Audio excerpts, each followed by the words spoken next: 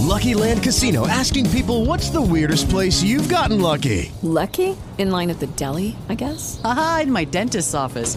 More than once, actually. Do I have to say? Yes, you do. In the car before my kids' PTA meeting. Really? Yes. Excuse me, what's the weirdest place you've gotten lucky? I never win and tell. Well, there you have it. You can get lucky anywhere, playing at LuckyLandSlots.com. Play for free right now. Are you feeling lucky? No purchase necessary. Void where prohibited by law. 18 plus. Terms and conditions apply. See website for details.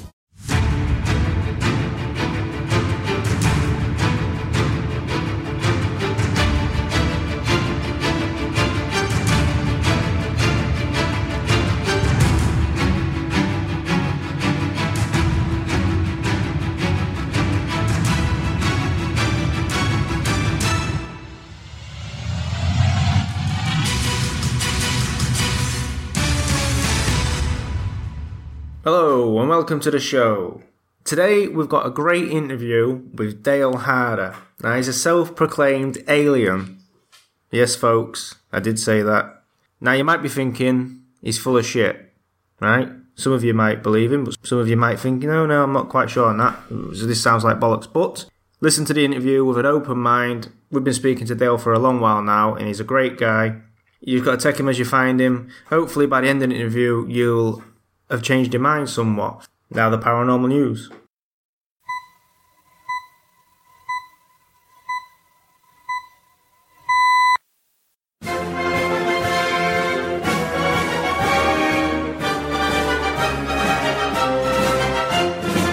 Hello and welcome to another installment of the Paranormal News, broadcasting to you from places unknown, bringing you the top 3 paranormal headlines of the week.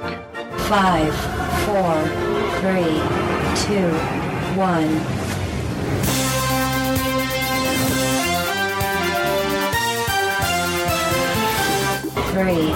Right, this is from The Express. Boy 7 snaps ghostly image from plane window. Mother of Kerry says they were flying back from Houston to Washington when her 7-year-old son has recently become obsessed with taking pictures from her cell phone, wanted to take some pictures. When she looked through the pictures to delete a few, she noticed that in amongst the pictures of clouds and plane wing tips, there was a ghostly image of what looks like Casper, the friendly ghost. She is convinced that this is their son's guardian angel. 2. Daily Star. Ancient aliens are hibernating on Earth and they are waiting to attack, Shock claims. A new paper says that a digital civilization could have frozen itself to become more efficient. One of the paper's authors, Andres Sandberg, wrote, an advanced civilization may have explored a big chunk of the universe, done what it was doable in the existing nature, now has mostly internal culture things to do. He goes on to say, this would mean that a more advanced civilization could have colonised the Earth before we even got here. And to adapt to the Earth's climate, the advanced aliens could have learned to freeze themselves in anticipation for our arrival. He also believes this is why we've not had an extraterrestrial encounter as yet. He believes that the aliens are waiting for the Earth's climate to cool sufficiently enough before making their move. Something else we've got to worry about. 1. May 31st, The Express. Roswell Deputy Sheriff, I saw 4 dead aliens and a 100-foot flying saucer at the UFO crash site. A former deputy sheriff has claimed to have seen a flying saucer and dead aliens at the alleged UFO crash site in Roswell, New Mexico in 1947. It has emerged. The testimony of Charles H. Horgus of Big Springs in Howard County, Texas, can be found in a new book by Dr. Irene Scott called UFOs Today, 70 Years of Lies, Disinformation and Government Cover-Ups. In the book, Mr. Horgus tells the story of how on the night he was travelling from Texas to Roswell to pick up a prisoner when the details of the incident came over the radio. When he got there, he reports seeing 4 beings around 5 foot tall with large eyes and feet like ours. Their skin was brownish and he didn't see any blood. He saw a crane lift the bodies into the back of a truck. He believes there was about 300 to 400 military personnel there, although he didn't know which branch they were from, but he said they were not Air Force. Eventually he was spotted and told to leave. I start by asking Dale how this all began.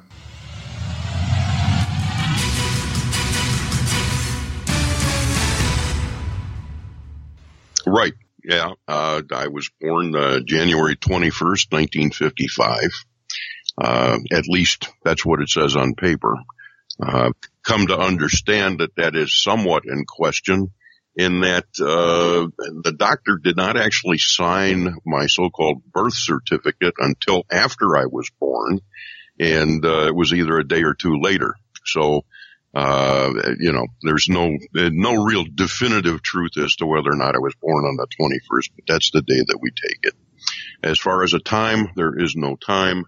And any other records regarding myself have been absolutely sealed by our government. And I have tried many, many, many times through courts and through different avenues for pursuit of records and so forth, and they simply will not release them. So I'm a silly mystery for some reason. My birth certificate looks like I call it a sheepskin. It's actually black with white lettering, an old mimeograph type of thing looking, and that's all I have ever had. So it's been kind of fun. But, so I came into this world through the usual birth process and have a physical form and actually, am human.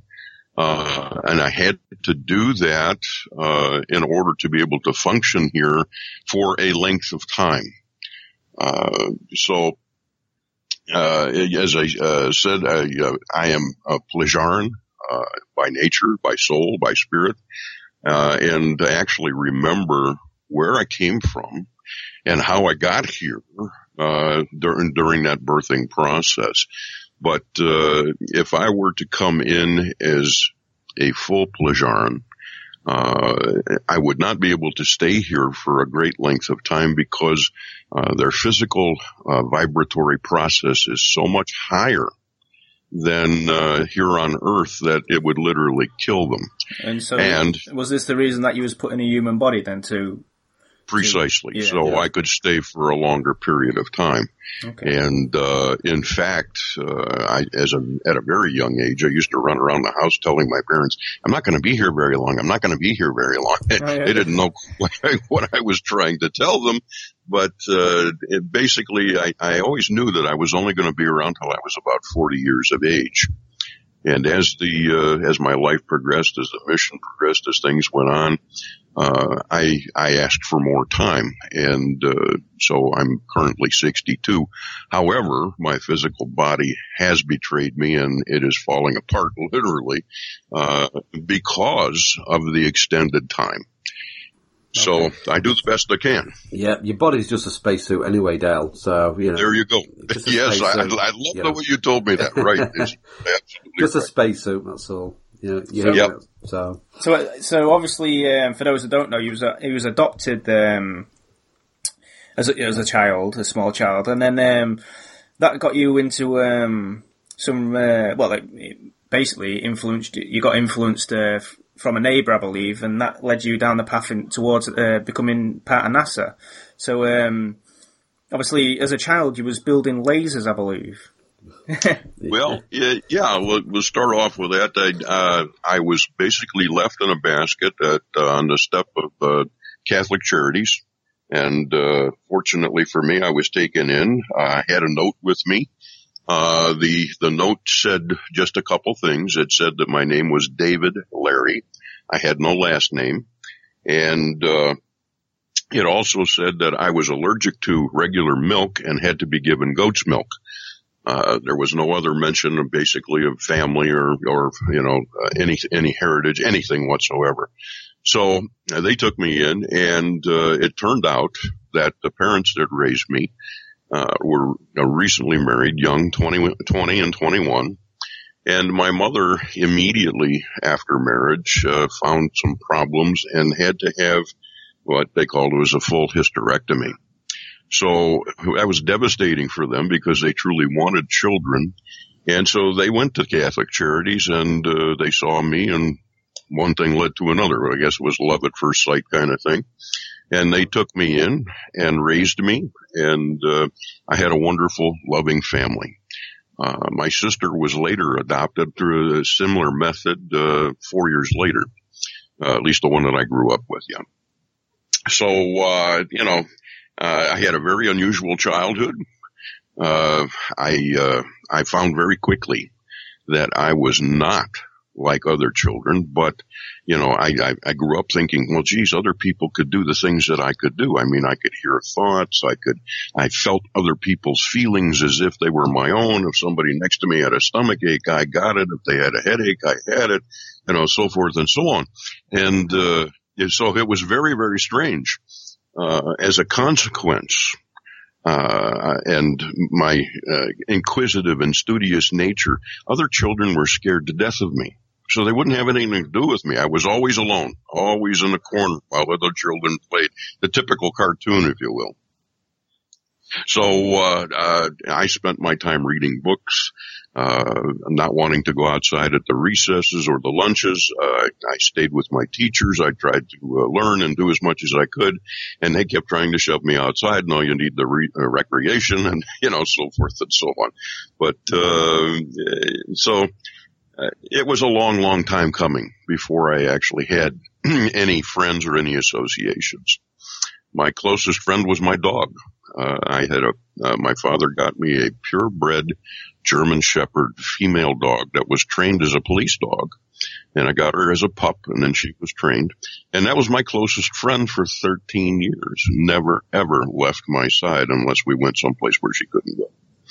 So that's kind of how I grew up, and always knew that I was different. Always knew that I wasn't from here. Was always looking at the sky and the stars, and just wanted to know about everything. Everything interested me. There was nothing I didn't want to know, and I had to learn about something to know if I liked it or didn't like it. You see? Yeah, absolutely. So this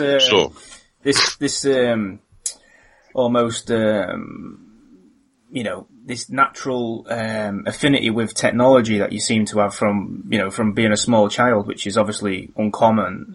How did that take shape, and how did you? Well, I was always taking apart the toaster and the clock and the TV and the camera and things like that. My parents were, they were a little less than thrilled, but I was, not only could I take it apart, I was able to put it back together. And so, what sort of age was this? It started off maybe at the age of 4 and 5. I started showing these proclivities. They bought me an Erector set, which was popular here in the States. And the Tinker Toys and things like that, which names you may have heard of that were popular then. So, I would do all kinds of things with those, and I would make unconventional things that others wouldn't even think about. And so by the age of 6, I was basically repairing radios, televisions, cameras, anything or appliances around the neighborhood. People had something broken, they'd bring it, and let Dale fix it. So I would go to town on it. Well, and then I guess you weren't charging, was you? No, absolutely not. It was just the thrill of doing it, you see. Yeah.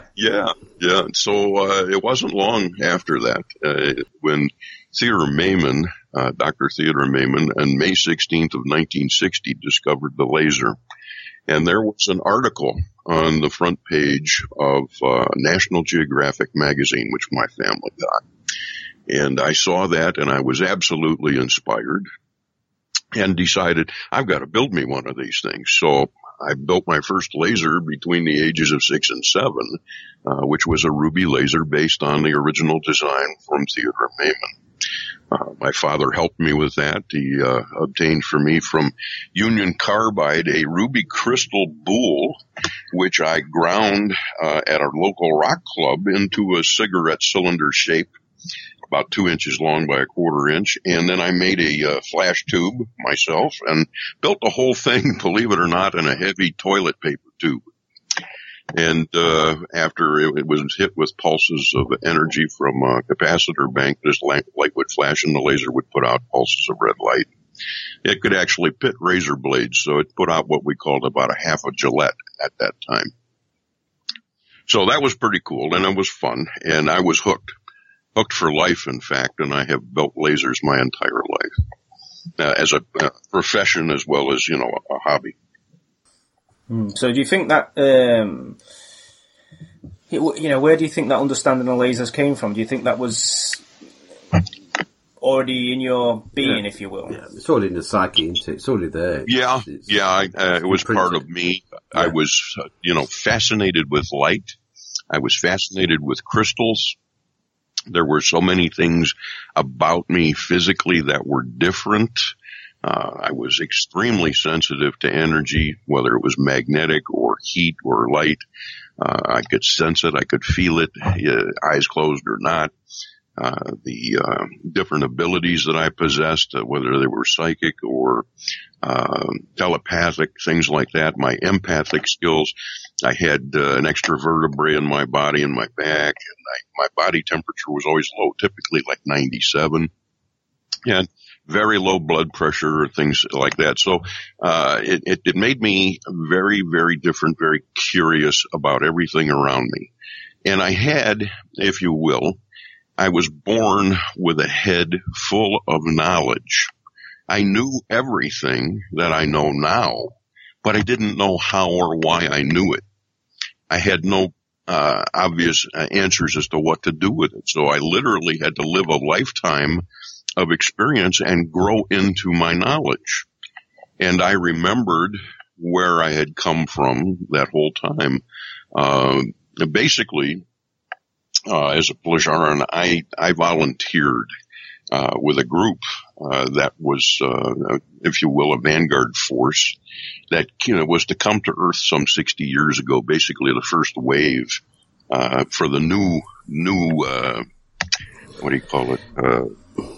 The new age of that everybody's been waiting for. Yeah. But there were a group of us for the Vanguard series that were to come to Earth and basically to help humanity to grow into consciousness, to raise their vibratory rates, and to prepare Mother Earth, Gaia, for ascension to the higher realms. And so I trained for this for quite a long period of time. And as I finally got to that point, I'm on the craft. I'm on the ship and we're approaching Earth. We're getting to the point where I'm going to be dropped off and assume my position in a physical body. And I changed my mind. And I said, no, I don't want to go. And they're literally pushing me out the door. You gotta go. You volunteered for this. So I remembered that in my lifetime, and so as a consequence, I was always still looking back, looking up, and trying to grow into this knowledge. It was like being born with a size 14 shoes and having to grow into them. Well, so, I can definitely understand why you took one look at this place and thought, I made a mistake. I want to go back. But yes, it was funny. It really was, and I look back on it and I laugh now. Yeah. And, did you get any sense of just how many of this, people involved in this first wave? There were hundreds, if not thousands, but how many? And they're basically widespread, sent all over the planet, and so I remember being in larger groups of people and training. But not a lot of specifics, if you will. Yeah. So, what sort of form was you when you came here? And obviously, you the craft being pushed out. I was as a Plejaran, we're typically 5th density or higher, a vibratory rate, which is considerably higher than Mother Earth on the 3rd level right now. And so, I was basically a being of light, a light energy being, or light. We take physical form, but our physical vibrations are very, very much higher. It's kind of like water reaching a boiling state versus cold water in the fridge. So that's how humans need to look at these things. It's not that we're that much different physically, but vibratory rates are much quicker, much higher. So everything, as you know, I'm sorry. I was just going to say. So if people saw these beings in their physical form, what sort of shape would we be talking? We're talking pretty human looking. Actually, my brothers and sisters are human. They are human. They're physically. They look very much like other people. They have some key characteristics, of course. Typically, they're tall, they're blonde, they're blue-eyed, they're beautifully formed, muscular. Females tend to be extremely attractive. Males, very handsome, that type of thing. and fit, and they have a chemistry about them, if you will, or an energy about them that is very pleasing to be around and so forth. So if you know what to look for and how to look for it, you might possibly spot them walking among us. And they can do so, as I said, for a period of time. But this place will wear on you, for sure. Yeah. Well, it wears on the best of us, doesn't it? Well, it is. Yeah. You can't fall any lower now. You are on the lowest realms you can ever go. Yeah. You know, the basic, the matter here is just so slow, so, yeah. So, yeah. For sure. For sure. So what sort of age was you when you realized that there was an alien connection, if you will? I guess I always knew as early as, I can remember. For me, most things started to begin by the time I was 5 and 6. I have some memories of that time. Prior to that, I basically have lost those memories, if you will. But I do know that as early as I can remember, I remembered those types of things.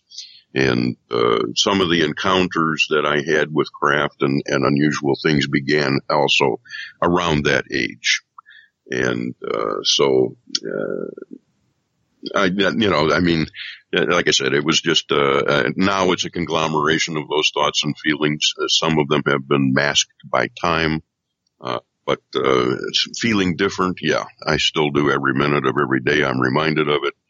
I tried to escape it for 56 of my 62 years, and I finally had to accept who and what I was. So it took a long time. Yeah, no, that's understandable. I would have thought then, no, Dale, that the first wave would be the hardest. When they came, they'd be the hardest because after that wave would came some more, and then come some more. So I think the first wave would be the hardest to adjust, to raise the consciousness. Yes, it was, and we were trained to. That was part of the training we received. We were told it would be extremely hard, and they weren't kidding. I can tell you. To coin the phrase, and to be absolutely honest, for me, every day here is like stone knives and bear skins. Yeah, it truly is, and that's not to say that people are so primitive. Some of them truly are, but it's just the overall vibratory rate here is just so unbelievably low, and that's why we were sent in the first place, to help humanity to realize this and take their rightful place in the universe. Do you get the impression that it's deliberately kept that low? Well, yes, in some sense it is. As I said, what most don't realize is that Mother Earth, Gaia, is a living entity. This planet is a living entity. Yeah. And if you can't go quite that stretch, if you stop to think about it for a moment on the scale of the planet, there is not a single square millimeter on this planet that does not have life on it and in it. So just a slight stretch more, and you begin to realize that the Earth is a living entity and does react as a living entity. So all things everywhere in the universe are doing one thing. And that is they are learning, experiencing, and striving to return to the source and share that experience. And so Mother Earth must evolve. She must move on. She must go into a higher level. Well, and that's what the Age of Aquarius was all about. Yep. Yeah. Well, I think we're on borrowed time anyway, Dale. Definitely. We're on borrowed time. We've been given it, I think, an extension, Yes, we have. We're given an extension now because we've gone over that, we've gone over that line, so to hopefully more people will awaken, but I think it's a kind of a tap. It should now be running, flowing, but now you're just getting drip, drip, drip. So. Yes. To laugh on that point of the drip, drip, drip, which I 100% agree with you. Yep, so is that in parts of my years, I actually worked for a company and helped design and make the very first Mr. Coffee machine that was made in the United States. Yeah. I handmade the plastic injection molds and dies for that machine. So talk about the drip, drip, drip. For some reason, it's followed me my whole life. I don't know. I just said that. I don't know why. I think it's, it's fantastic. Absolutely, because I believe in it. I've known this stuff for many, many, many years. So it's kind of an honour to talk to you, to listen to you. You know, it really is. Well, thank you. Thank you really very much. So, getting back to these waves, then, how many waves has there been any more waves since you arrived? Then? Oh, absolutely. The waves continue to come, and they're typically generational or thereabouts, to not be too obtrusive. But as both of you realize and probably see, not only here, but see around you, the young people coming in these days, the children, are coming in with gifts that are wide open. And they are absolutely standing out and impressing people left and right. They're coming in with the music abilities and gifts and mathematical abilities and all sorts of abilities far, far beyond the norm. They're able to walk at extremely early ages. They can speak many languages and they don't even know why. So this is becoming very prevalent. Dale, do you think it was Mother Earth that sent out the SOS, or do you think it was higher beings that said, come on, we need other people here to come to the Earth and help this race grow? You reckon it was? I think it was Mother Earth? Probably both. A little bit of both, yeah. Yeah, what we really need, what we're working toward at this point in time, is to raise the mass consciousness level of humanity to the point to where, without interfering with free will, that's the big ticket. Yeah. We're raising that consciousness level until we reach what I call critical mass, just like a bomb. And when we reach critical mass, say 60 or 70% of the population, more than 50 in this case, and they are finally awake enough to realize that we need help, and they finally, as a group consciousness, ask for help. That's when my brothers and sisters and others like us can come in and say, okay, it's about time, group, we're here, we'll help you any way we can. But until that time. So also, basically, we're sorting out the wheat from the chaff. Yeah. Well, in a sense. Yeah. In a sense, yes. We can't help everybody. No, I don't. No. So that's what I was going to say. Do obviously, the way you're describing it, it seems like this is to the human race's benefit. Is that because? Well, I'll ask you that first. Do you think, obviously, this is to the human race's benefit? Yes, I believe so. Do you think, on that agenda then, do you think that there's other races of alien that have got a more negative relationship with the human race? There definitely are. One of my colleagues, Dr. Stephen Greer, whom most of you have heard of and know, I believe in wholeheartedly, but I somewhat disagree with him when it comes to saying that all ETs are benevolent, when in fact I know specifically of some that are not. In my purview, in my realm, I tend to stay away from the Greys and the reptilians. Those two, the Greys being the minions basically that work for the reptilian races, and the reptilians being the overlords that control not only humanity, but the cabal and the elite here on Earth that answer to them. So would you think on my level then, Dale, that these Greys or evil entities, they're lower astral realms? I've been saying this for years, but they're not aliens from another planet. They're actually, here. They're on the lower astral realms. They are here. They do exist in this realm, and the Greys or the reptilians. The reptilians have basically been in control of this planet, which they conquered and won in a war with the others, about 350,000 years overall. Give or take a few thousand, which really is unimportant. But humanity was created. It was seeded. It was designed, if you will. Call us designer genes. We have at least 12 different races worth of DNA within us. And so it's a kind of a genetic soup that creates humanity overall. Yet there are pure humans, and which is why the Plejaran, being a human race, is very, very concerned about us, because they feel responsible for us and love us and dearly want to help us, because we are brethren, literally. But we present, how would I say it? We present a lot of problems to those that wish to control us, because we are unique, because we are so different. And because of the growth and the process that Earth is going through right now, this is the place to be. This is where all beings wish to incarnate or wish to exist for a while for experience levels on Earth. And that's why there's so many, so vastly many here right now. Up to 82 species are known to be visiting. 82. Yeah.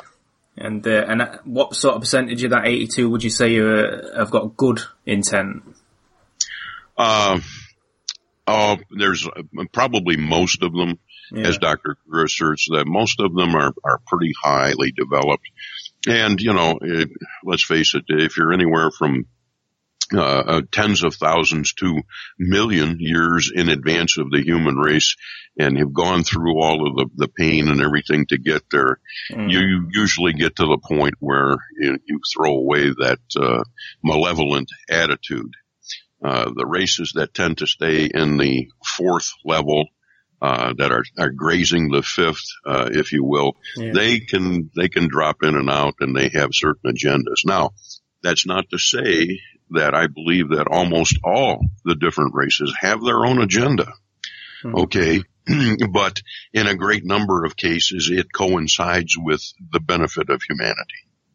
So, it definitely would be for humanity's benefit, to wake up and to be allowed to grow and to expand and to take our rightful place in the universe.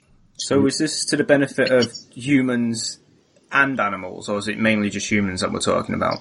Every life form on this planet will benefit. And every life form on this planet currently is undergoing evolution.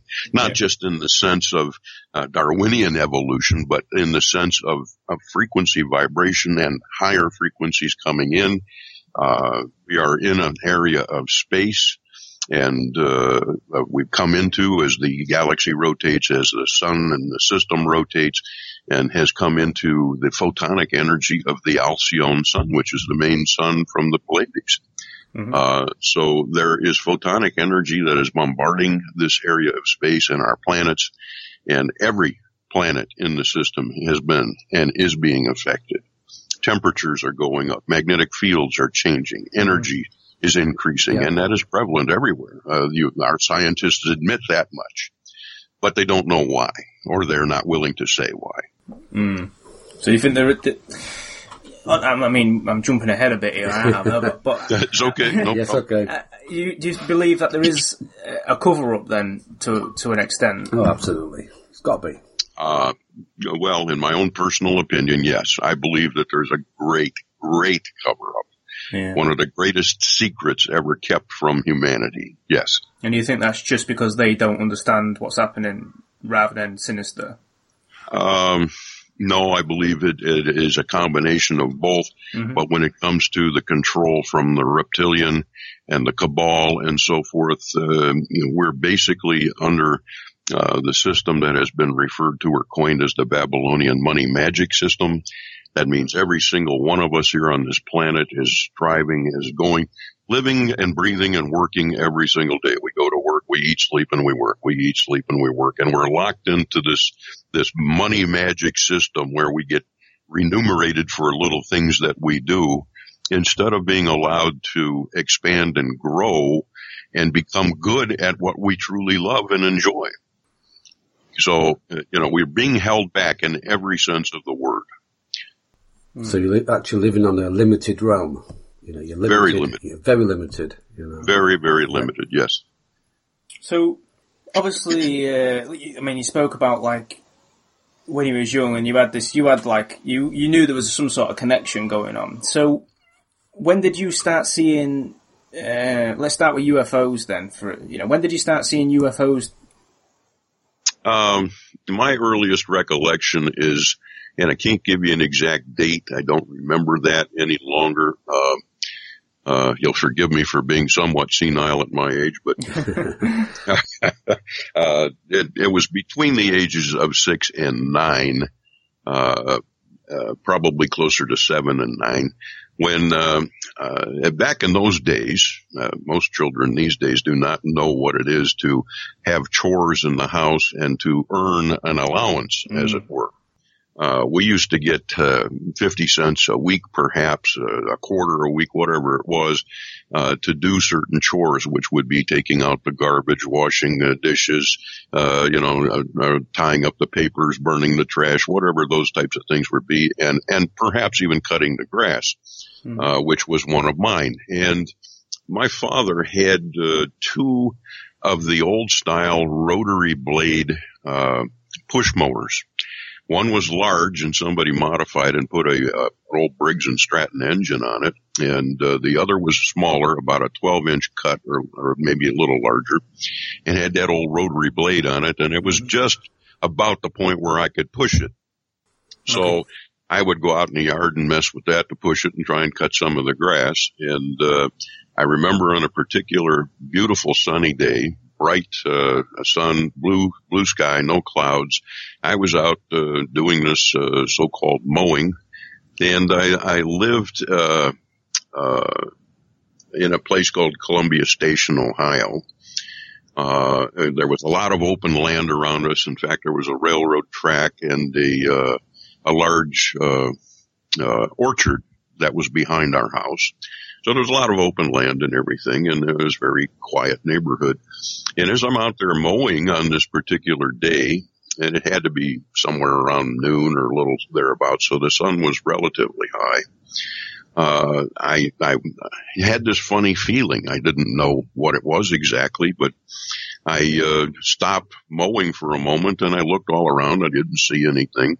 But then I decided, well, I need to look up. And as I looked up, above me in a equilateral triangle position, and at each point of that equilateral triangle, there was a silver disc. And, these discs, if you will, were flying in this formation. Mm-hmm. And as I would move, they would move with me. And if I would stop, they would stop. And I'd watch them for a while, that kind of thing. But it didn't bother me. It didn't frighten me. It didn't make me nuts and, or anything like that. I was just perfectly content with, oh, look at that. These guys are up there and watching me. Cool. And I went right back to mowing the grass and never thought another thing about it that I recall. So things like that would happen, and it felt perfectly normal to me. Then further growing up, of course, I grew up on in between Cleveland, Ohio, and Tennessee, which is basically where I consider myself to have been raised. I was raised because I stayed with my dad's father and mother, grandparents, that I dearly loved, and they had a large farm, plantation in Tennessee, Huntington, Tennessee. And so I grew up there as a hillbilly, as a farmer. And loved that life dearly. And I would lay out on a hill where we had the house and the plantation, and I would literally stare at the sky for hours on end. And but then, of course, there wasn't any light pollution, so to speak, so I could look at the Milky Way. I could even read a book by the light of the Milky Way. So I had that experience that most young people today, unfortunately, have not had. Yeah, I must admit, I've not even had that experience. I have. I've had a few of them. Yeah, so, it was truly amazing, fellas. Yeah. It really was. And so I was very thankful for that. But I always knew, looking at those stars, and could feel, I knew that I wasn't from here. I didn't belong here. I desperately wanted to go home. But I knew I had work to do here, so I stayed. I did what I could, At this point, you're seeing craft, what we refer to as UFOs. When was the first sort of communication? Was that relatively young or relatively recent?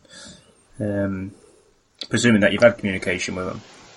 The communications and things that I got when I was younger were probably more in the form of telepathic. They were more in the form of gentle guidance. They were more in the form of, I always knew that there was somebody kind of sitting on my shoulder sort of deal, but not that I ever saw anybody that I recollected, or that they, physically took me on board ships or anything like that, until later.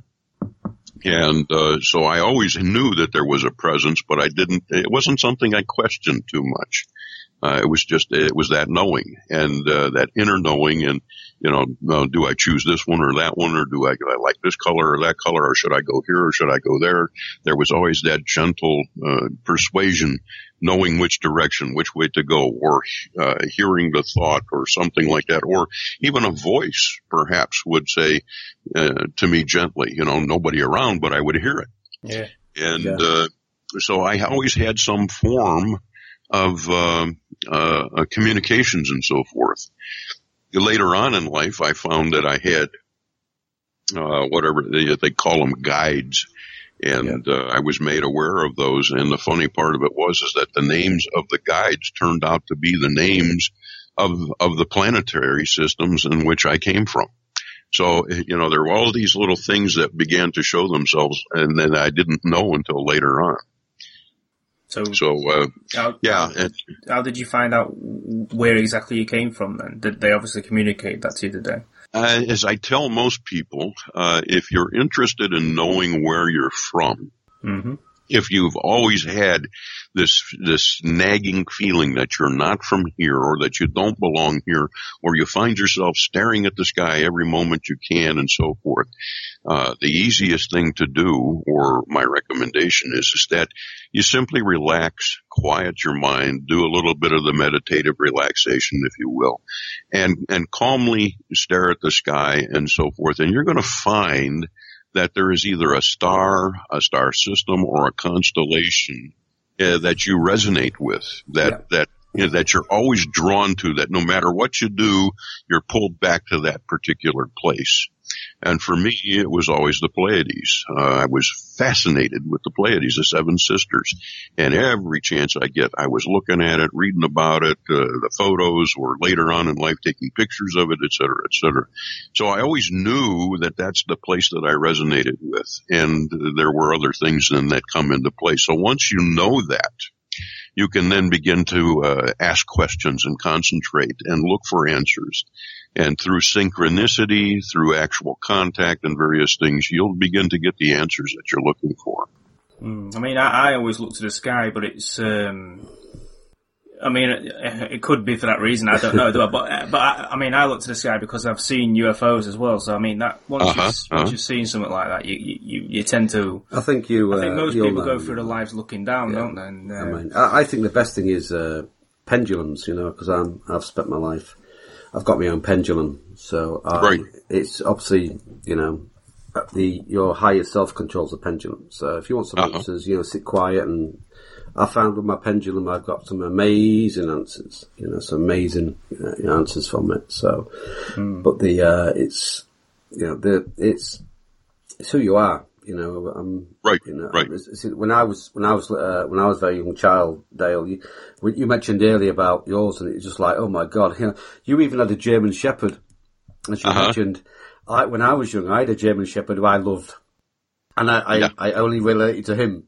I never went out. I didn't go out anywhere. I didn't like going out. I stayed in a home reading books because it was quite spooky. Yes.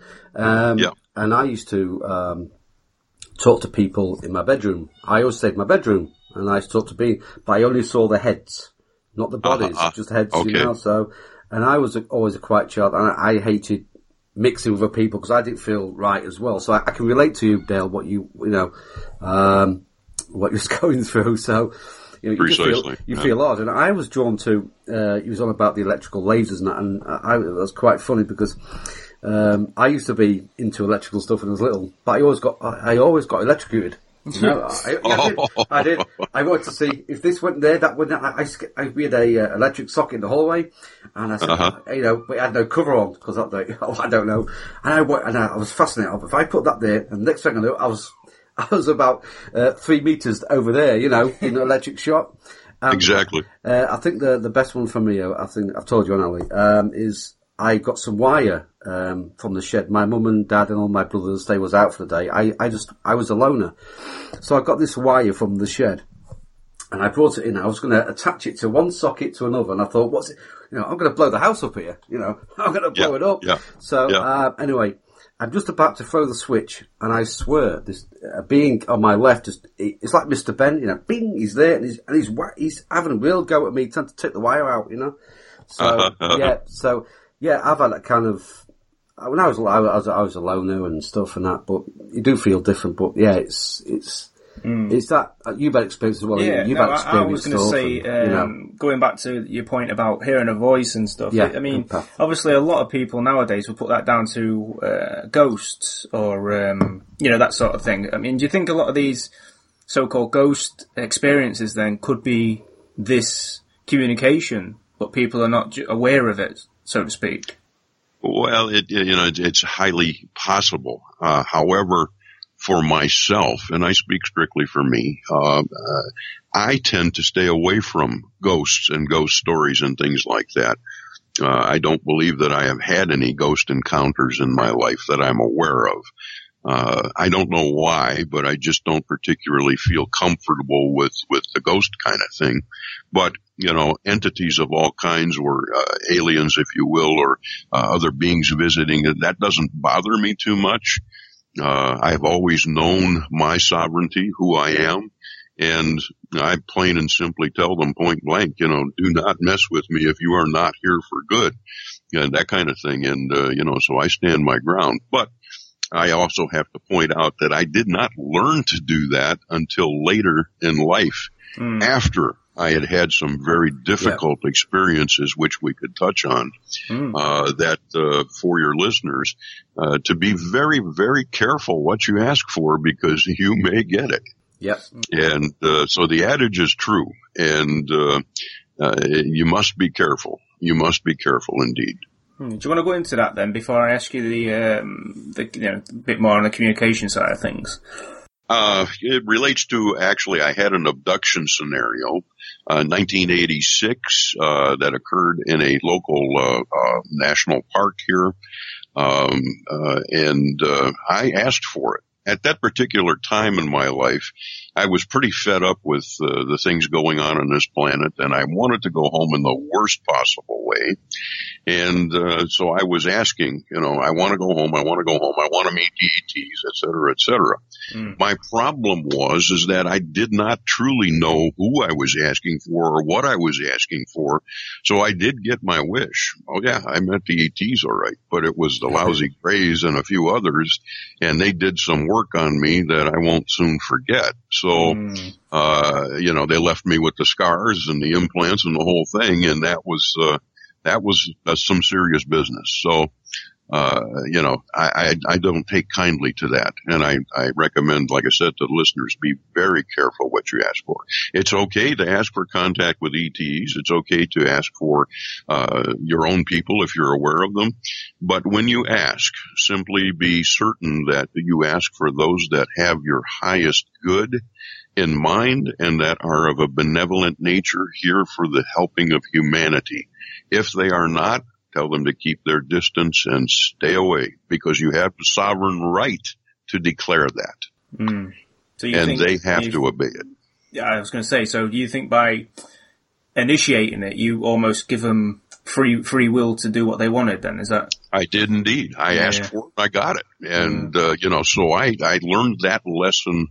And it wasn't that long ago, 1986, so I was considerably older. I was deeply involved in UFOs. I have been all my life, and then became a professional ufologist and everything else. But, so I've been exposed to it and everything, but here again, I was not fully aware and informed. So I got what I asked for, but it was a harrowing experience. I would not want to repeat it, nor would I recommend it to anyone. So that only happened once then.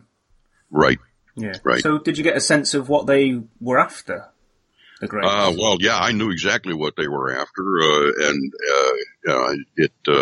it's somewhat embarrassing, but on the other hand, for those listeners who may be listening and have had experiences and they've been so afraid to talk to anybody about it. If you have had these experiences, come forward, tell people it's not going to hurt you. And so what if somebody is not ready to hear it? If they're not ready to hear it, shake the dust off your feet and move on. Go to the places where they are willing to listen. But typically the Greys do the dirty work for the reptilians. They are working and trying to create hybrid races.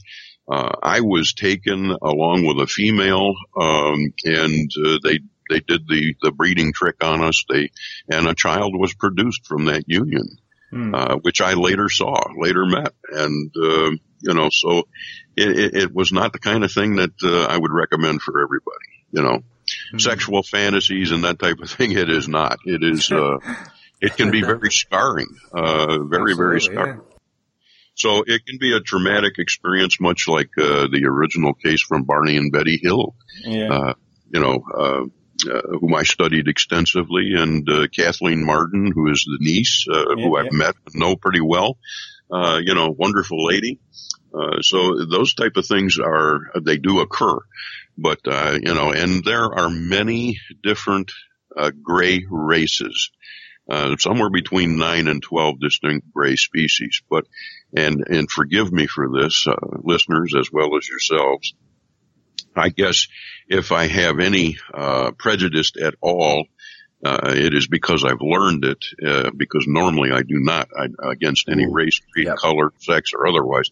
But, in order to simply weed out the possibilities, I simply say if you're gray, or you're reptilian, I don't want anything to do with you, even though there are some that are good, some that have come to the other side and following the light, so to speak, and that there are certain races of those that have been converted and are making the effort.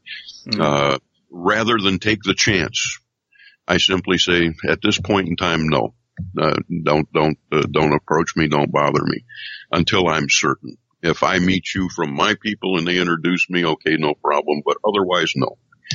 So, and that's a choice, and I still do it with love. I still do it respect. I'm sorry. I was going to say, so they can't just do it against your will then? No, they cannot. No. Truthfully, they cannot. No. Okay. So, obviously you mentioned just there, there's this communion, and you ended up, you believe that a child was born, and you said that you saw this child. Was that aboard a craft, or was that actually on the Earth? No, it was later on the Earth, in a particular situation, and it was a girl. And I had very limited contact with that, but, and then of course lost contact entirely with the female that, I had produced this with, which was a very, very strange story in and of itself. It's a rather long and complicated story, but, so, she came into my life, and did what we did and then immediately left my life. So it was a very, very odd situation, but I can look back and I realize now I got exactly what I asked for. I just didn't know what I was asking for. So, I do recommend, being very specific. I do recommend, protecting oneself, but never ever be afraid. Those that are here for benevolent work and, for the benefit of humanity would never ever harm another. They would even sacrifice their own lives rather than to harm a human. But the bad ones, look out. That's evolution in action then. Yes. Did you actually have contact with these Pleiadians, as you call them? Am I right in thinking that the Pleiadian people are the same as what we call Nordic aliens? Yes, there is some crossing there. Even sometimes I find a little difficulty with some of the definitions, and then there are, apparently, 2 or 3 factions of Plejaran. Okay. I can't give you all the details on that. I only remember a few things here and there. I wish I had more specifics. And I ask constantly, do this, do that, the other thing. Now if I'm taken on board a craft, and I know I have been a couple of times, they typically will do it when I'm in like a lucid dream, an extremely lucid dream, rather than physicality. Unfortunately, as I said, I'm 62. I'm overweight. I have a number of issues, which physically ailments and so forth. And I'm doing as the best I can. I work every day at it, and I'm stubborn as the dickens. So I'm not going to give up no matter what. But they tell me point blank that if they tried to take me on board a craft physically right now, it would kill me. The vibratory rates are just too high. And it's pretty much like it is for them. And so when the Plejaran ships are seen these days, pretty much like the light craft, the beautiful spheres of plasma and things like that, those are typically Plejaran light craft. Okay. And what we're seeing is a craft that is what I call phased. It's in between the physical realm here and in between the higher realms of fourth and fifth levels of energy. And they do that for a couple of reasons. One, certainly any aircraft chasing them or anything is not going to be able to touch them. And another reason is because it takes so little energy to stay within that realm rather than to try and literally force themselves to congeal into the third density. So, they take that form, and it's also a very efficient way for them to travel. And they also can, because of being light like that, they can also, when they want people to see them, they allow themselves to be seen. So, I've seen that myself, and I wonder if, my theory, basically is like, I don't know if you go along with this, but I'll put it to you anyway. The way the craft become visible to us is almost like the way photons operate.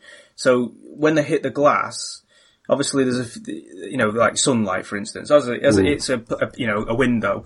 The photons go into the glass, and then for a short time they're immersed in the glass, and then they pass out through the other side. And so you get you've almost got two realms either side of this pane of glass. And obviously the two either side aren't visible, but only when it hits the glass it's visible. And I'm talking about photons here, but I get the same sort of feeling when I see craft do this in and out of, blink in, blink out. Like when it comes into our realm, if you will, that's like the photon hitting the glass. Would you go along with that sort of? It's a very similar sort of thing. And I try to tell folks about it. I say, look at it this way. It's kind of like water. Water can exist in three states. It can exist frozen as a solid. It can exist liquid as it does on the surface. And it can also exist as a steam or a gas. All right. And each of those points of existence has to do with its vibratory rate. So when it's in a form of ice, it is vibrating slowly. When it's in liquid water, it's moving a little more quickly. When it is steam, it's obviously moving much faster and therefore, a different state. And I think that's the same with consciousness as well. Well, you've got precisely. You've got solid, liquid, and gas, etheric, superetheric, and then you've got atomic and subatomic. Okay, yes, that's the basic, energy, matter, whatever. But you've also, we'll just stay on this planet. Mother Earth has got 7 realms of existence. 7 realms. Yes. You've got the astral realms, you've got the mental realms. So I think the higher realms, that's where they are. They completely, you see a craft blink in, blink out. I think these craft do stay in the high realms of the Earth.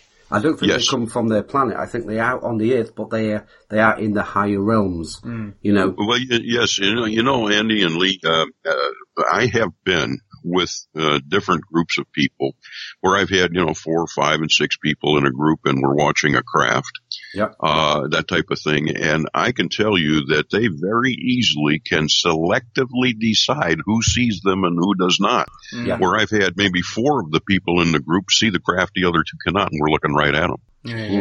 So they absolutely know when you're looking. They know what you're thinking. They know everything, and they can decide if they want you to see them or not. And a lot of times this is not because they're playing God or otherwise. It is because they have predetermined who can actually handle the experience and who cannot. If they feel in any way, shape, or form that this will distress a person or frighten them, they will not allow it to happen. And that's the good aliens, not the greys. Yes. Yeah. Yes, absolutely. The greys, they just don't care. Yeah. Well, again, as I said, you've got the 7 realms on Mother Earth, but you have 4 not natural realms, which are the low realms, which I think these greys or reptilians, where they're, the dark realms or the hells or what you want to call it. Obviously, this group is there, the overlords, they're typically in the 4th level. Yeah. And, so their vibratory rate is slightly higher, which is where a lot of people are going in and out of now. Those that are making the transition, including myself, and this has begun to happen more and more to me, we will see different places, hear voices, feel energy, see things out of the sides of our eyes. This and that will be like we're in a dream state at times. So there are a lot of things that are happening to us, and people are starting to think, geez, am I going crazy? What the heck is going on with me? But these are manifestations of literally your vibratory frequency changing, and you're popping in and out of these levels. And, so for those of us that are doing that, it's perfectly normal. Those that aren't, don't be concerned. If you're ready, you'll do so. It comes with state of mind, state of heart, and so forth. And you can make these things happen. But, it's simply declaring, I'm ready. I wish to proceed. I'm not afraid. And it will take place. Yep. I mean, I'd do that. I'd say, I'm ready and all that, but I'm a bit reluctant to. I'm not quite sure what the consequences would be. Why are the rest of running around like headless chickens? They're getting panic attacks, this spacesuit. It's because the frequency is getting higher and higher. Your body is trying to adjust to it, and then you're getting all these physical symptoms. You're getting panic attacks, you get pains and aches and stuff. So obviously the doctor's getting busy, but it's the frequencies getting higher and higher. So it's people trying to adjust, and then they're going, pills. I'll take this pill. I'll take that pill. I'll take that. Someone's got to make money out of it. Of course they do. That's the old plan, isn't it? That's the old plan, isn't it? So what sort of timescale are we talking about for this end game then? If there is, I wish I knew. Yeah. I want to go home. I believe it's going to happen very, very soon. Yeah, I wish I had myself a more of a definitive schedule. I don't. The war is being waged literally all around us and above us. The war for the control of the planet and for the freedom of humanity is literally being waged. Yeah. People right now are just so totally unaware of what is going on and why. And part of the reason is that we are either controlled or drugged to the nth degree. And to give an example of that, everywhere you look, you are going to find somebody with a cell phone in their hand and they're staring at it constantly. This is a drug, ladies and gentlemen. This is a drug, a physical drug, a technical drug. And it is designed to keep you absorbed and looking where they want you looking instead of where you should be looking. All right. So I constantly tell people, pull your head out of your cell phones, take a look around at the world around you and start paying attention. I'll cite an example. I just got back from China. I was there for 2 months. And just before we left, I live in a metro park area. And there's a 5-way intersection not far from our house here that I was sitting at. And the light changed, and all the traffic is going through the lights back and forth. And a woman comes from the sidewalk. She walks directly through the traffic. People are beeping and everything, cars screeching to a halt within moments or inches of her. And never once did she look up from her cell phone. Oh, yeah. That's a few times. It just amazes me. So, you see this, I am sure, everywhere you look. And this is just one form of the cabal, of the reptilian nature that is the control to keep you suppressed. Yeah. And if people knew the truth, if they knew what was really truly happening in the rest of the world, instead of being so insulated as we are here in the United States. In fact, I'll tell you guys, I listen to the BBC News if I want to know what's going on. I'm certainly not going to listen to CNN or any of those. I listen to Russia Today. They're all connected anyway. Ours is just as bad as yours, Dale. Yeah, so, it's media, isn't it? It's media, so it's going to be lies and whatever. Oh, so much false flag information, so many false news stories, everything sensationalism. The point of it is that the war has been waged. The reptilians are on the run, as well as the cabal. We forced their hand. It is not long until they're done, but they will fight to the last one of them. And so they're literally pulling out all the stops and all the negativity in the world, all the wars, all the inhumanity to man and woman that is going on is designed to keep humanity focused on those negative things, because the longer we focus on the negativity, the more energy the reptilian get from it. They live on negative energy. Yeah. And they bottle it as well. What do the cabal, and if we go along those lines, what do they benefit from siding with the reptilians? What do they get? Well, it's kind of like, you're doomed if you go either direction. You know that, but you'd rather be on the side that you think is going to win. So they kind of hang out with the reptilians because they've been in control for so long. It's kind of like they're the lapdogs, and they have lived in pretty good luxury as long as they don't fight the powers to be. So as long as you obey me and I snap my whip, that's fine. You'll hang around a little bit longer. But the minute you stand up and oppose me, you're gone. So the cabal basically follows that regime, and that's the certain elite, and people call them the Illuminati, the cabal. There's all kinds of names for it, but you will find that maybe 1% or 0.5% of the human population is in that realm. The rest of us are literally the dogs and cats of society. Okay. So, getting back to the craft then, because you obviously mentioned just a bit there that their craft normally represents itself as like a ball of light or energy. What craft should we look out for then? Which ones are the bad guys? Well, you feel frightened. They can. They often appear as craft of light. People call them plasma craft, and they're seen more often now than not. But they also have physical craft, of course, and physical craft are beautiful. A great number of them are quite beautiful. I mean, and I'm sure you, as well as many others, are aware of a lot of the old contacts, a lot of the UFO cases, like Billy Meyer, for example, and the Pleiadian contacts there. There were definitely physical craft that they possess. They have certain types of craft which are common. So, for those people that are interested, look up Billy Meyer, look up the Pleiadian craft, and you'll see the physical craft. But the light craft, as I said, serve several purposes. And not only that, they get the attention, where a physical craft might not be as easily seen, might not be noticed. Myself, I typically avoid the classic triangle craft, the TR-3B, the TR-3A, any of those craft. Those are our own MELAB or military craft. Yeah. And I don't get too excited about those. Those are basically mechanical craft. Any of the highly advanced ET craft are basically living entities. These craft are designed such that they literally connect to the consciousness and the physical forms of the ET that occupy them. So they are very, very highly evolved. And there is a symbiotic relationship between the two, where our physical craft here, like those triangles and things, is strictly mechanical. And they do have, that's not to say that they don't have quite advanced technology involved in them. They do. But not nearly the type of technology that would be involved in a true ET craft. So, do you think there's been a sharing of technology then, or do you think that? I definitely agree with that. Would you, because I'm not sure if a sharing of technology would really benefit us, but do you think there has been a sharing of technology?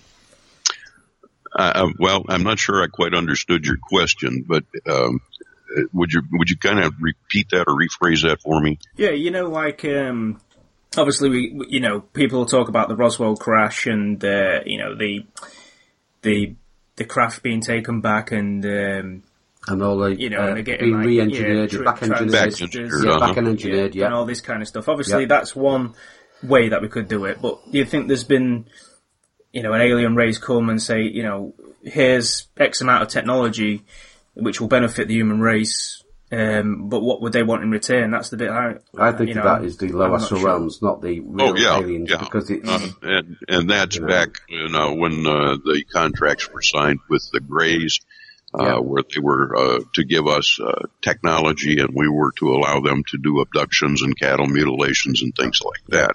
And that gentleman has completely gotten out of hand.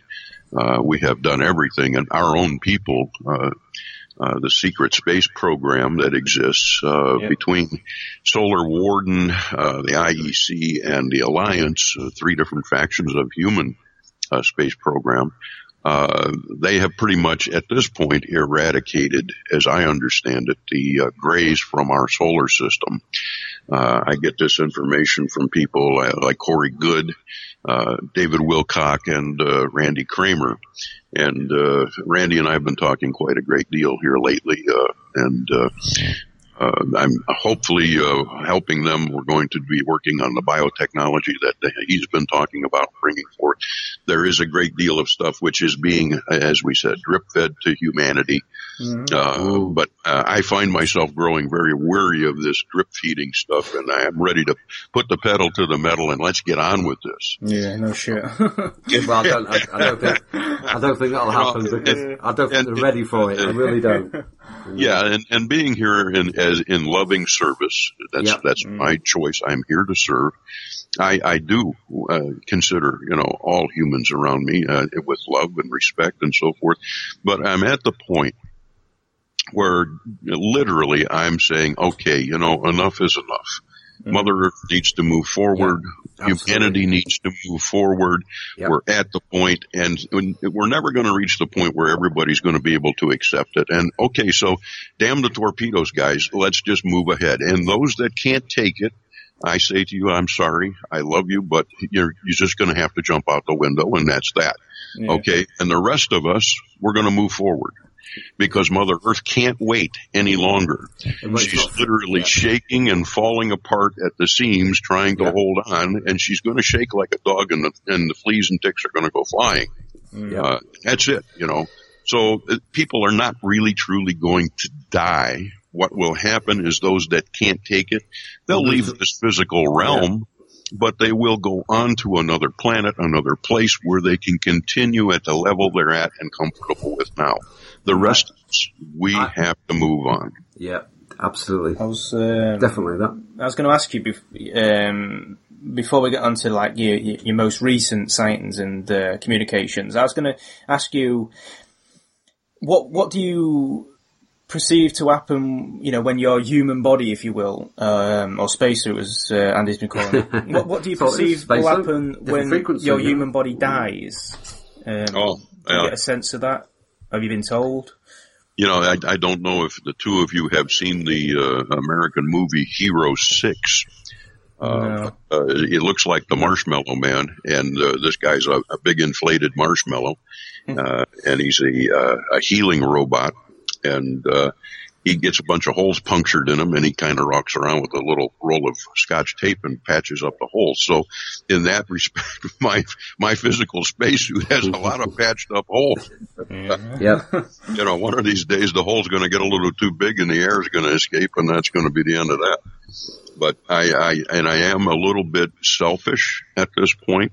And my need is that I truly want to be here and to see this transformation for humanity. I want to be here to experience it in the physical realm. And that is my only, as I said, my selfishness. Otherwise I would be honored to do whatever I have to do. And if I die in service, then I die in service, which we all expect. We knew that coming in. And a lot of people tell me that know me, they said, well, we certainly expect that if anything happens, your people are going to pick you up and you'll be gone. I said, I rather doubt it. I certainly believe at this point that more than likely they'll leave me here. That we knew that going in. There are sacrifices to be made, and that's the way it goes. But so it was a one-way ticket. I think. Pretty much. Yeah, pretty much. Yeah. I think before this transmutation of Mother Earth to raise a vibration, the lower astral realms have to go first. They'll collapse like a pack of cards, and then you'll just have, high realms. But I don't think this when it happens, it's not going to be, beautiful. I think it's going to. You can tell it's getting worse, don't you, with the television? I mean, I don't watch television, but I hear people on the radio. Yeah. It's all fear. Fear porn. So, so I think it's not going to be a slender transition. I think it's going to be a... So did you get the feeling, or did you get a sense of reincarnation or anything like that, or this energy transference is what I believe. Do you get the sense of that then, or do you think it's once it's over type thing? No, I like I said, I believe that when we leave this particular realm, that our energies, our consciousness, and everything does continue. Yep. We have the choice whether or not we reincarnate into another physical form, or that we simply go back to where we were. I have a home. I miss my family. I would like to go back to home. Mm-hmm. But, while I'm here, I have that specific job. And Plejarin are not much different in the respect that we do have attachments, we do have families, we do have children. We live a great deal of years. 900 to 1,200 years is not unusual. Mm-hmm. But our associations are much different on the levels that we exist. Every thought, every deed, every thought that you have is instantly known by everyone else. There is no lying. There is no subterfuge. Every thought that we have that is a creative thought creates instantly. So we must be in control of what we do. So there is a lot of difference in that respect. Many times I tell people that we are beings of light. And to reference that, I talk about the movies Cocoon. Cocoon 1, Cocoon 2, where they kind of pull their skin down from their eye or strip their skin off, and you see these glowing light beams. Yeah. And that is representative exactly of the way that the Plejarin are and the higher beings, especially like the Syrians and the Arcturians and so forth. So this is what we have to look forward to. We do not die. I tell people that there is only one thing that exists in the entire universe, and that is light. And light can be in two forms. It's either in motion as light, or it is resting, which is the physical matter that people perceive all around them. And that's the reason Einstein's equation, E equals mc squared, works. That's why there's so much energy in mass or resting light when that is released, because of that equation. But all light is doing one thing. It is either moving or resting, and it is doing its best to share experience and to return to the source. Yeah. That's it. That's all it's about. That's why it has nothing to do with all of this stuff that we've tried to do here, where we call it religions and different races and different points of view. We're all just a facet on a huge gemstone of the same individual, same thing. All man-made. Yeah. All man-made. So just quickly then, I wanted to touch on your most recent contact or sightings, and just give people a sense of how often, you'll see a craft, and I'm guessing on occasion that there'll be other people with you when this happens. Yes. Early on, so how often would you say it would happen? It's almost on a daily basis. Basically the way I do it is that I look for clear nights and so forth, and the restful nights and nice temperatures, and I simply go outside and by myself, and I'll call to my brothers and sisters, and if they're of mine, they will come. And they'll either, show me that they're out there, and they'll give me the flash bulb technique, as I call it, and they'll, from dark space, literally flash like a camera flash, and and or dance around, that type of thing. Or there's a modified flash bulb, in which case they will flare up extremely bright, show you that for a little bit, and then very slowly turn it back down to normal, where you still see the craft as a point of light, but it's moving, and it's kind of like a light on a dimmer switch, if you will. They do that quite often, and then they'll dance around and do right angle turns and so forth. And in the whole time that they're doing this, I can talk to them. I communicate with them. I may use lasers to do so, and I will only, and I really mean this, I will only do that at times. We're near an airport here, the Cleveland Hopkins Airport, at times when the airport is quiet. Between 2 and 4 a.m. in the morning, the airport is typically very quiet. There are hardly any aircraft at all in the air.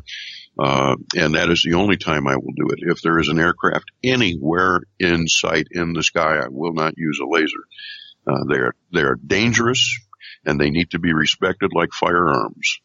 So if I see somebody doing something like that, I kind of kick their tail, because that's a no-no. But these are good tools.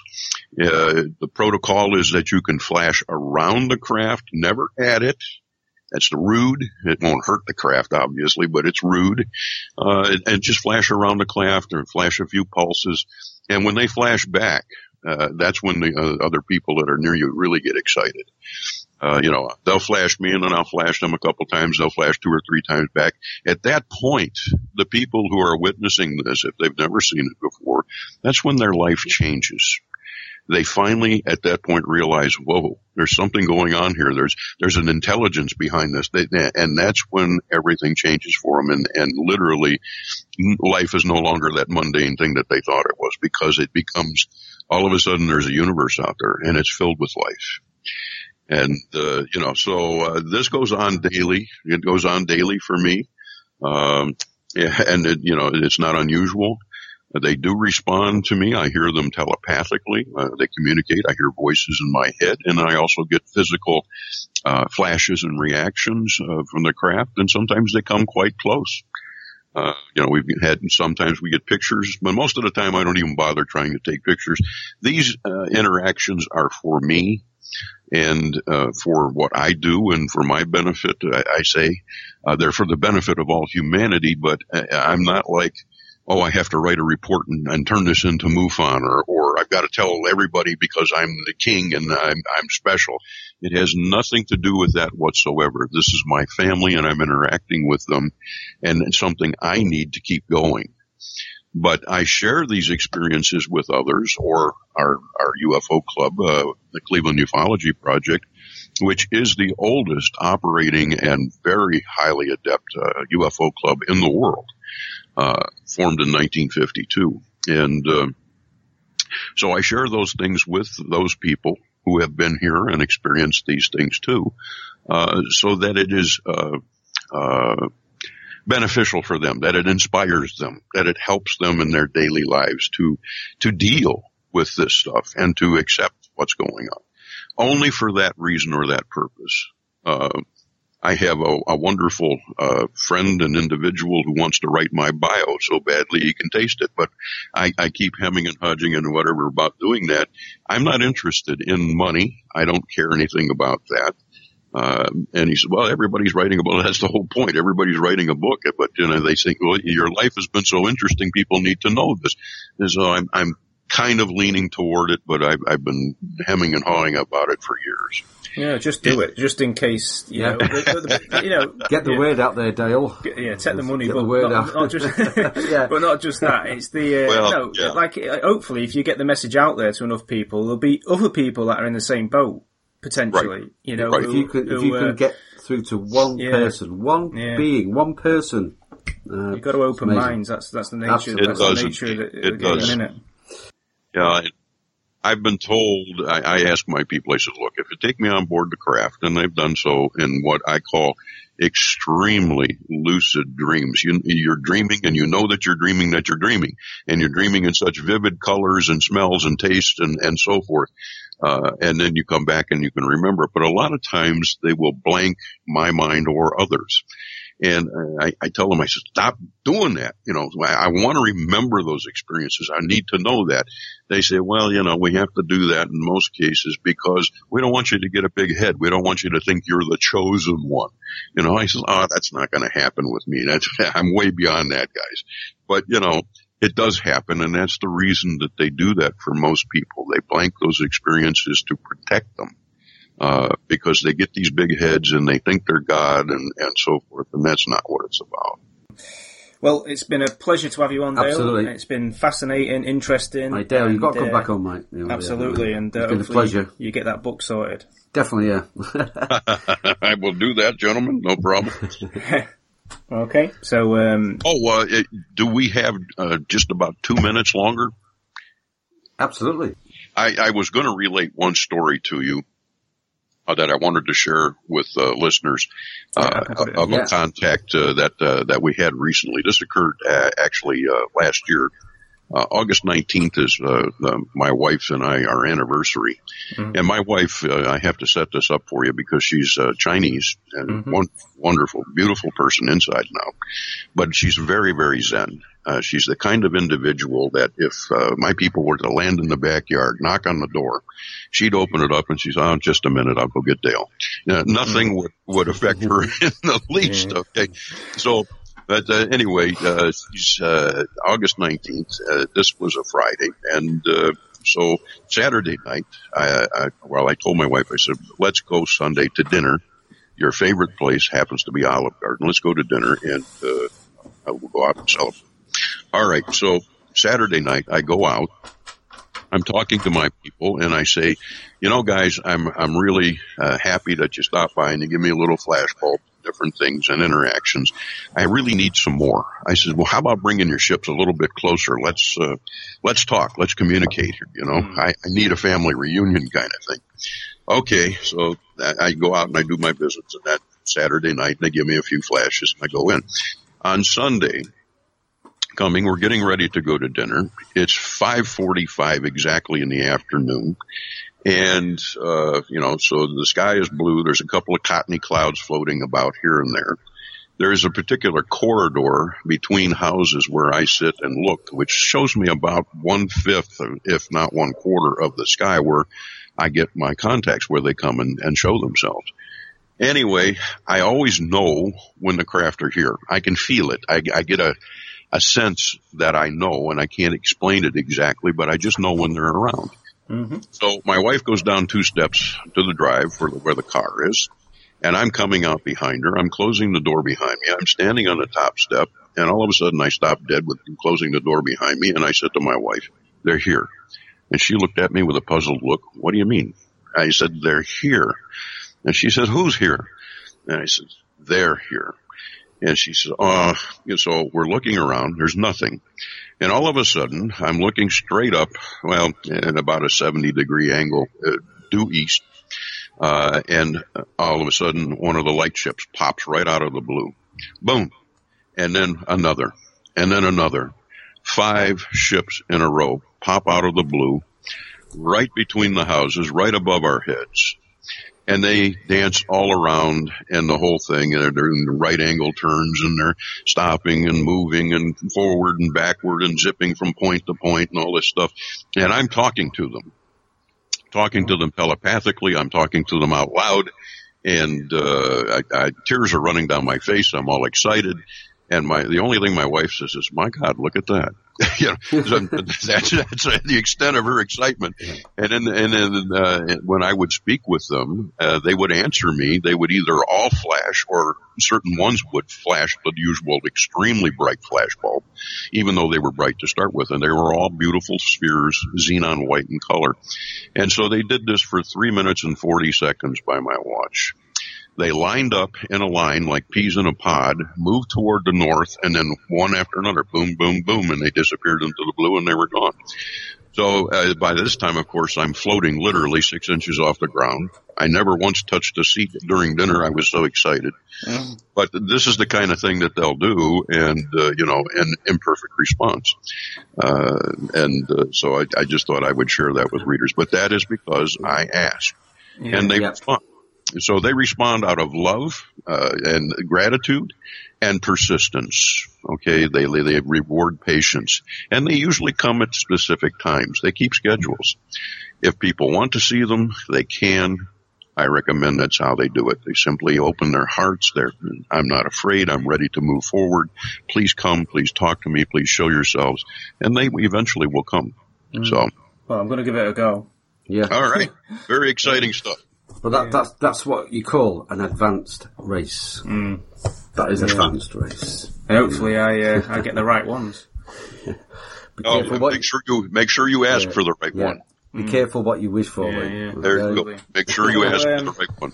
Yeah. I wanted to tell you about the UFO that I saw and just get your take on it. I don't just see if it might have no relevance whatsoever, but I'll just give you my take on it, and then we'll go from there if you like. Uh-huh. But it happened in about 1998, I think. I was about probably 13, 14, something like that. That's about the age I was, I'm sure. And I was with two other people. I was with my brother and a friend, and long story short, basically we was digging a hole under a fence for a game that we used to play when we was kids. You're probably familiar with the game Tiggy, or tag, as you call it in the States. Sure. Yeah. And we used to play a variation of that game, but it broke down into basically you'd be in two teams. So one to be the cops and one to be the robbers type thing, Cowboys, Indians. Yeah, that sort of thing. So one to be catching the other one. So we was trying to make an escape route under this fence, and this is at about 8 o'clock at night. It's dark. And he's digging this fence under this fence that the other team wouldn't know, essentially. So me and Gary gets digging, and my brother was decided he didn't want to take part in the digging aspect of it. So he said, I'm not doing any of that. I'm just going to lay back on this tree. So he leant back on this tree branch. And we were digging. It was probably 10, 15 minutes had gone by. And my brother says, hey, look at this star. He says, it really looks quite big. So we turn around to look into the sky, and this star, and the best way for me to describe it, and I don't know if you're familiar with our coins, but the moon was in the sky, and that was about the size of a 2p piece at arm's length, okay? Okay. And then this star was, relatively close to it, in the sky, and it was probably the size arm's length of a penny piece, so, not too dissimilar sizes really. And again, that's massive for a star, because you're looking at, normally you're looking at like pinpricks or a few millimeters type thing. Uh-huh. And, we both looked at it and said, yeah, that is big. So we carried on doing what we was doing, digging away. Didn't think any more of it. And then maybe another 10 minutes gone past. And my brother says, he's still watching it, and he says, that star's moving. And me and Gary turned around and had a look at it. And the only best way to describe it is if you wasn't looking at it, you wouldn't know it was moving. It was moving that slowly. You had to keep your eye on it, okay? And, but he was saying, honestly, it's moving, just watch it. So we watched it, and we were saying, it's not moving, we watched it, and it really was. It was moving, real slowly, but it was moving towards the moon. I don't mean that literally. I mean just in the sky. So we was all looking at it, and we said, that is moving, and we just like that, click of the fingers, it was a craft. So it went from this light to a craft in what? Not even a second. And we were stood under this craft, and like I always say, it's probably about 150, 200 feet above us, and it was probably. I don't know if you're familiar with the Chinook helicopter. Yes, absolutely. Yeah. Well, it was probably. I've been under that probably about the same distance above me when we was doing some training, and I would say it was a little bit longer than one of them. And I think they run about 100 feet or 100 feet long. So it's probably going to be getting on for about 150 feet long, and probably it was circular, so it's. Probably about 50 feet wide, something like that. So it's a decent lump in the sky above us. There was no noise. The only thing, that I think, looking back on it now, I feel like there was some sort of static. But it was giving off a light, which was just a hue, really, more than, it didn't have lights on it per se. It was just a hue. It was like, it was changing colours like oil on water. And the shape of the craft was 2 overlapping circles in a figure of 8 formation.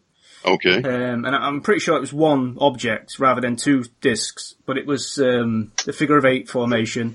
And we looked at it, and it was there for a few seconds, and then I always tell this, but there was a guy walking across the park, walking his dogs, and someone shouting out to this fella, he says, hey mister, what's that? And he looked up. As soon as he saw it, he took off running. Which, oh my. Yeah. So obviously at that point we started running, and there was no jeopardy, no fear, nothing. There was no emotion really. It was just curiosity, I suppose. That was about it.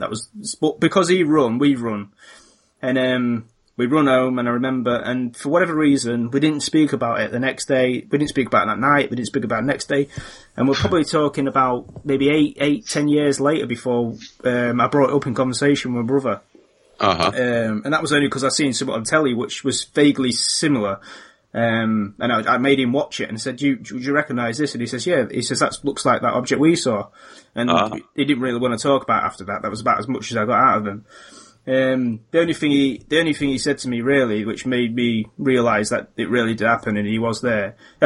He remembered it clear as I did. Is that he said that it was the one on TV was smooth, whereas the one that we saw, and obviously we was underneath it, but the one that we saw looked like old film reels, with the inlaid circles. Okay, understood. Yeah, that's what the circles look like, and he mentioned that to me without me saying anything. He said, "Oh yeah, but the bottom was different. It looked like a film reel." So I knew at that point he had definitely remembered what we'd seen. But like I say, it was a few years later. But the thing that's always made me think that was an alien craft, and is because that it seemed that it knew we was looking at it. If you get that, it felt like it showed itself to us because, it knew we was looking at it. And I don't know how, anything in our technology would know that. Do you know what I mean? So that's the sort of impression that it gave on me. Would you say that was alien or? Well, I can relate though to what you're saying because there have been many times, even when I am in the house and I'm looking out my back window in the kitchen, looking out into the area where I like to look up some of it. And I've had some experiences where they were outside and I could see them and I knew that they knew I was looking at them. Mm. Okay. And there's an absolute knowing.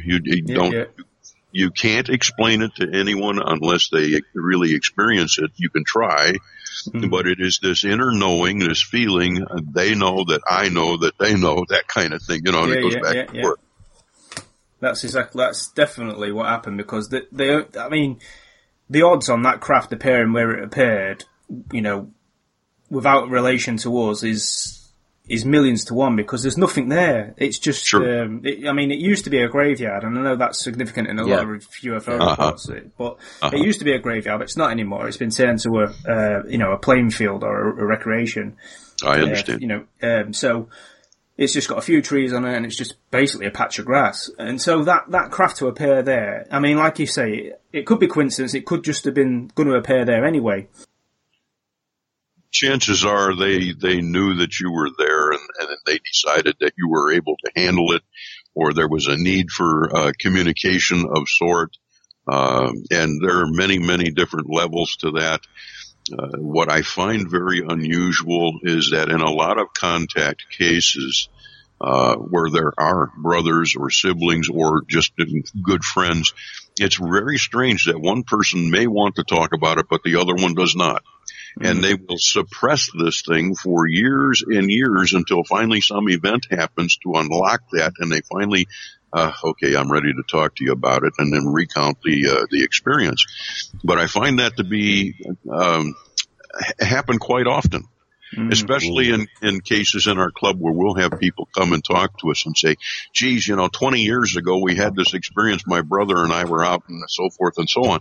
And, but it's amazing how long they will suppress speaking to one another about what they both know in their hearts happen. Yeah, I honestly feel like it was blank from my memory until I watched that program, which, sort of brought it back to me because as soon as I saw this woman, basically what had happened in this story that I was watching on telly was a woman who was driving towards these traffic lights and it was on red. And this was nighttime, and just above the traffic lights she could see this basically looked like a star, but it was big.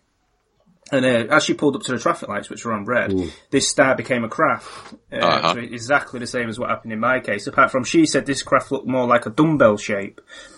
So, two balls and then some sort of corridor in between, if you like. I see. And again, we was underneath this craft, so it could have very well looked like that from a side angle. I can't possibly say. But obviously watching this, and as soon as I watched that, I was just like, oh shit, that's what we saw. Yeah. And sure.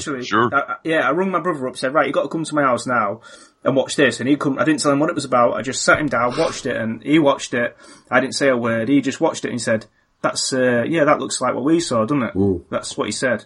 And honestly, we'd not talked about it for maybe 10 years.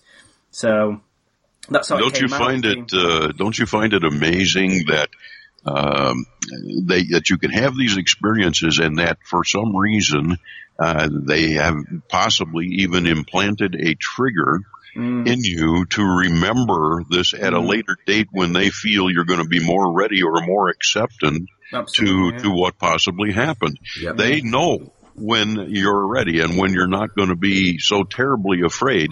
So they plant these triggers, and again, seeing what you saw, or it could be a smell, it could be a person, it could be a TV show, it can be a song on the radio, but whatever it is, this trigger pops, and then before you know it, you're reliving this experience.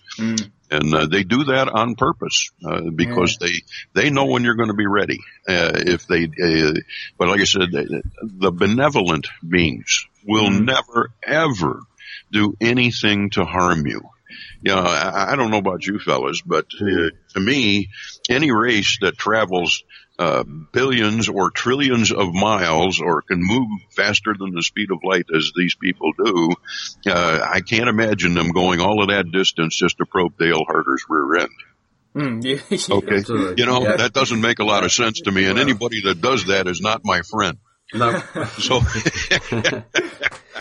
I mean, I don't even have that kind of relationship with my proctologist, for crying out loud.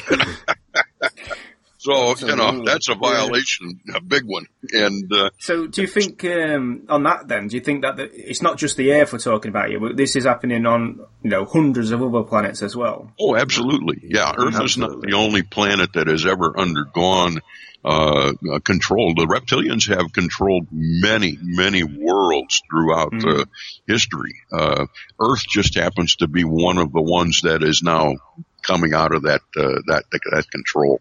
It's time, after all that suppression, after all those years, after 350,000 years of humankind being manipulated and coming and going.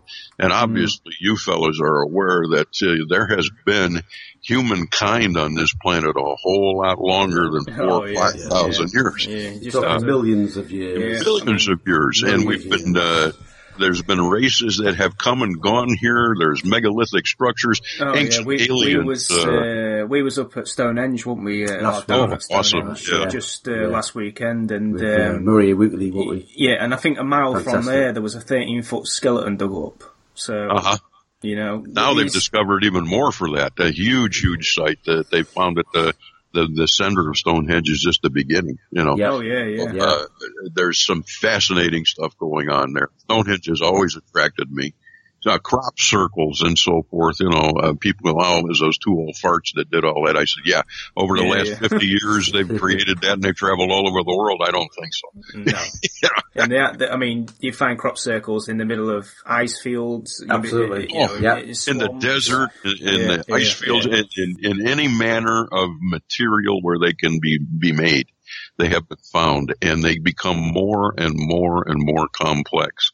And everybody is trying to find an explanation for this and an explanation for that, except the obvious one. And I will share with you fellas just very quickly, a very close friend of mine, lady, shared something with me the other day. She's in our club. This lady is beyond none. I mean, her knowledge of UFOs and things is amazing. She said to me the other day, as a prosecutor, she says, Dale, she says, in a court of law, every single day, we put people behind bars or pronounce them innocent based on the theory of beyond a reasonable doubt.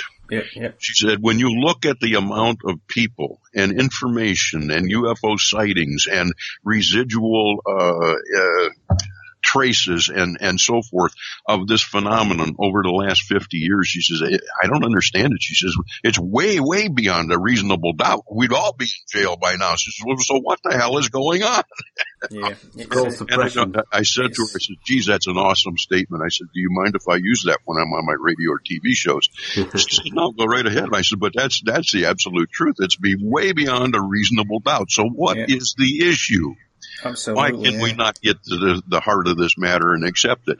I think it comes down to a selfishness in a lot of people where we're almost, especially because of the religion aspect as well. It's got a massive put into it anyway. That's got a massive hold on people as well. But we almost get this innate sort of we are the chosen ones, we are special, that kind of thing. And I think when this sort of thing's happening and going on and will prove to be just another one of many, I think that acceptance, I think people find that very difficult to I think the awakening's going to happen more when people start to get off their arse and look out the window and see what really is happening. Well, I would say that we are definitely in soft disclosure right now. Don't you agree? Yeah, absolutely. We're definitely in soft that way, yeah.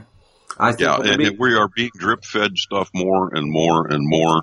My experience of working for NASA for 12 years and working on the space shuttle, working on rockets, working on propulsion, the whole 9 yards, being privy to things that I have seen, being in the UFO field most of my life, working with almost every ufologist and or current person in the field. I have seen and heard and done and this and that and everything else. And I don't need any proof. Fellas, I don't need any proof. I know what's there. I know what's going on. And my only goal is to try and help others to understand that and not be afraid of it. But it's really going to pop this world wide open. And you said a little while ago that, about giving us big heads or that we might think we're special. The case of the fact is we are special. We are the chosen ones at this point in time. This is the place to be. That's why so many souls, so many entities are incarnated here on this level right now. This is the place where the greatest experience in the shortest amount of what we call time is available. And so, that's the way it's happening. That's the way it's going down.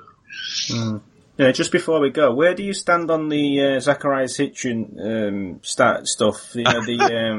Everybody asks me about that one. I have a great respect for Zecharia Sitchin and his work.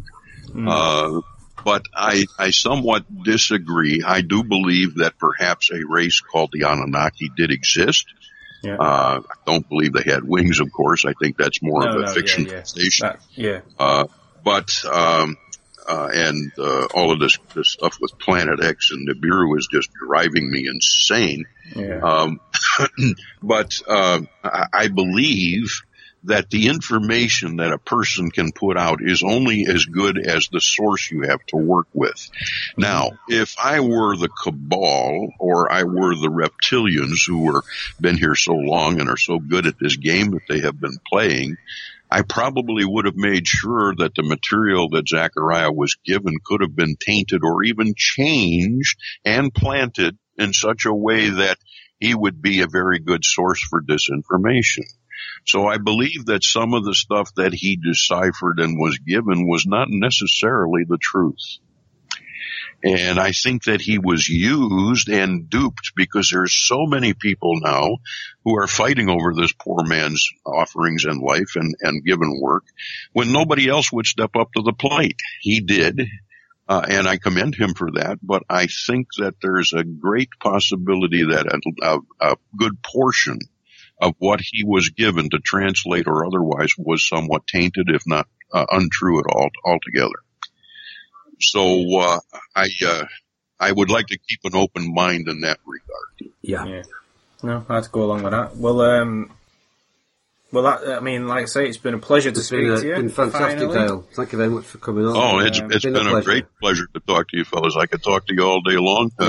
I could anytime you wish to communicate, by all means, get a hold of me and we can chit-chat more. And absolutely. any of your listeners have questions or otherwise that I can answer, I'd be happy to do so if I can. So, and on our Memorial Day here. So, well, keep up the good work, and we'll speak soon. Thank you, All Dale. right, thank you Pleasure. so much, fellas. Have a great day and weekend. Talk to you soon. Take care now. Bye-bye now. Bye-bye, Dale. Okay, so that was the interview with Dale. I hope you all enjoyed it, and I hopefully a few of the skeptics have maybe changed their mind or softened it a little bit anyway. Dale's going to be coming on in a future show. I've asked him to come on, and he's going to tell us how to get in communication with aliens, hopefully. That'll be communicating with the ships and hopefully communicating with them themselves. He's going to show us how to do that. So really looking forward to that. Should be really exciting, and hopefully something you can all get involved in. Now, we need your feedback on this show. Let us know if you liked it. But we also need questions for Dale, because obviously, like I say, he's coming on a future show, and we're going to need questions for him. So if you've got any questions, big, small, whatever, for Dale, just send them to us, dbtopodcast@gmail.com, via the website or via the links in the description to the Paranormal Hangout Facebook group. You can let us know in there. Incidentally, on the website, you can sign up for Patreon while you're there. Okay, and that starts at $2 a month, and you can cancel any time, so, you know. And you get an extra show and some other shit. So, you know, what's not to like. Right, so that's that. So see you next week, and thank you for listening.